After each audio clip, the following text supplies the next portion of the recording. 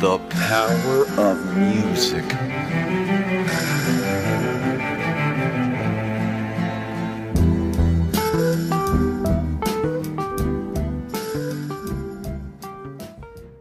I'm fascinated with public places, places that I've never been in my home area of the Bay Area. And I stumbled upon a park recently, Christie Park in Emeryville. It's a park that is in a new complex. It has a little area for kids, a little area for dogs. There's a food court nearby. It's very charming. And I stumbled upon it when I was just wandering around Emeryville. And I was looking for people to talk to with my recorder. And I saw this woman who was sipping wine, writing in her journal all by herself. And I said, she is a person that will talk to me. I can feel it. I can feel that she will talk to me with my recorder. And I went over and I started talking to her, and she happened to be a musician, a singer, who was weeks away from releasing her very first EP. Are you an artist? You got your... Yeah, I'm a singer. You're a singer? Yeah. Okay. This is just a journal.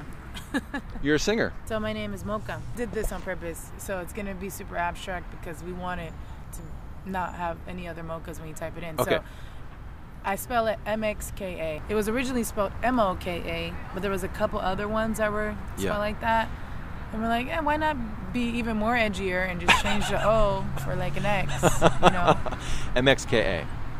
And it kind of works too because in the Latin community, they're taking out, there's Latinx. Latinx, yeah. So I'm like, there you go, boom. It kind of works out, it's all works out because I am Latin. So there's that. Yeah. So it's like, it worked out. Like growing up, I listened to like Gwen Stefani, No Doubt. Okay. Goo Goo Dolls was my first album. Okay.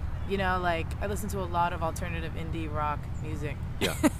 I didn't get into like R&B until like much later in life, but I'm very, very diverse when it comes to like the stuff that I do.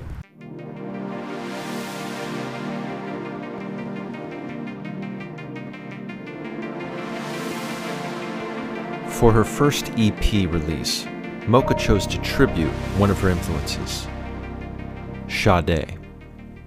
I love Sade. Always lives. She was always played in the house. Always listened to her growing up. I gravitate towards unique voices, and her voice is always, she just has one of those voices that that is timeless.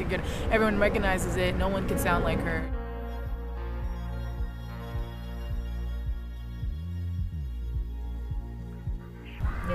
It's finally happening. I've been doing music my whole life, but the last couple of years I've been really serious about it.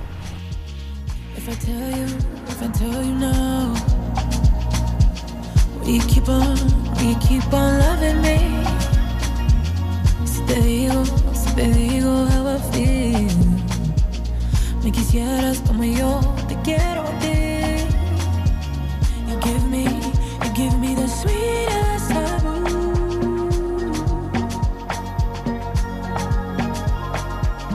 That is me, tú eres mi dulce taboo, too good for me.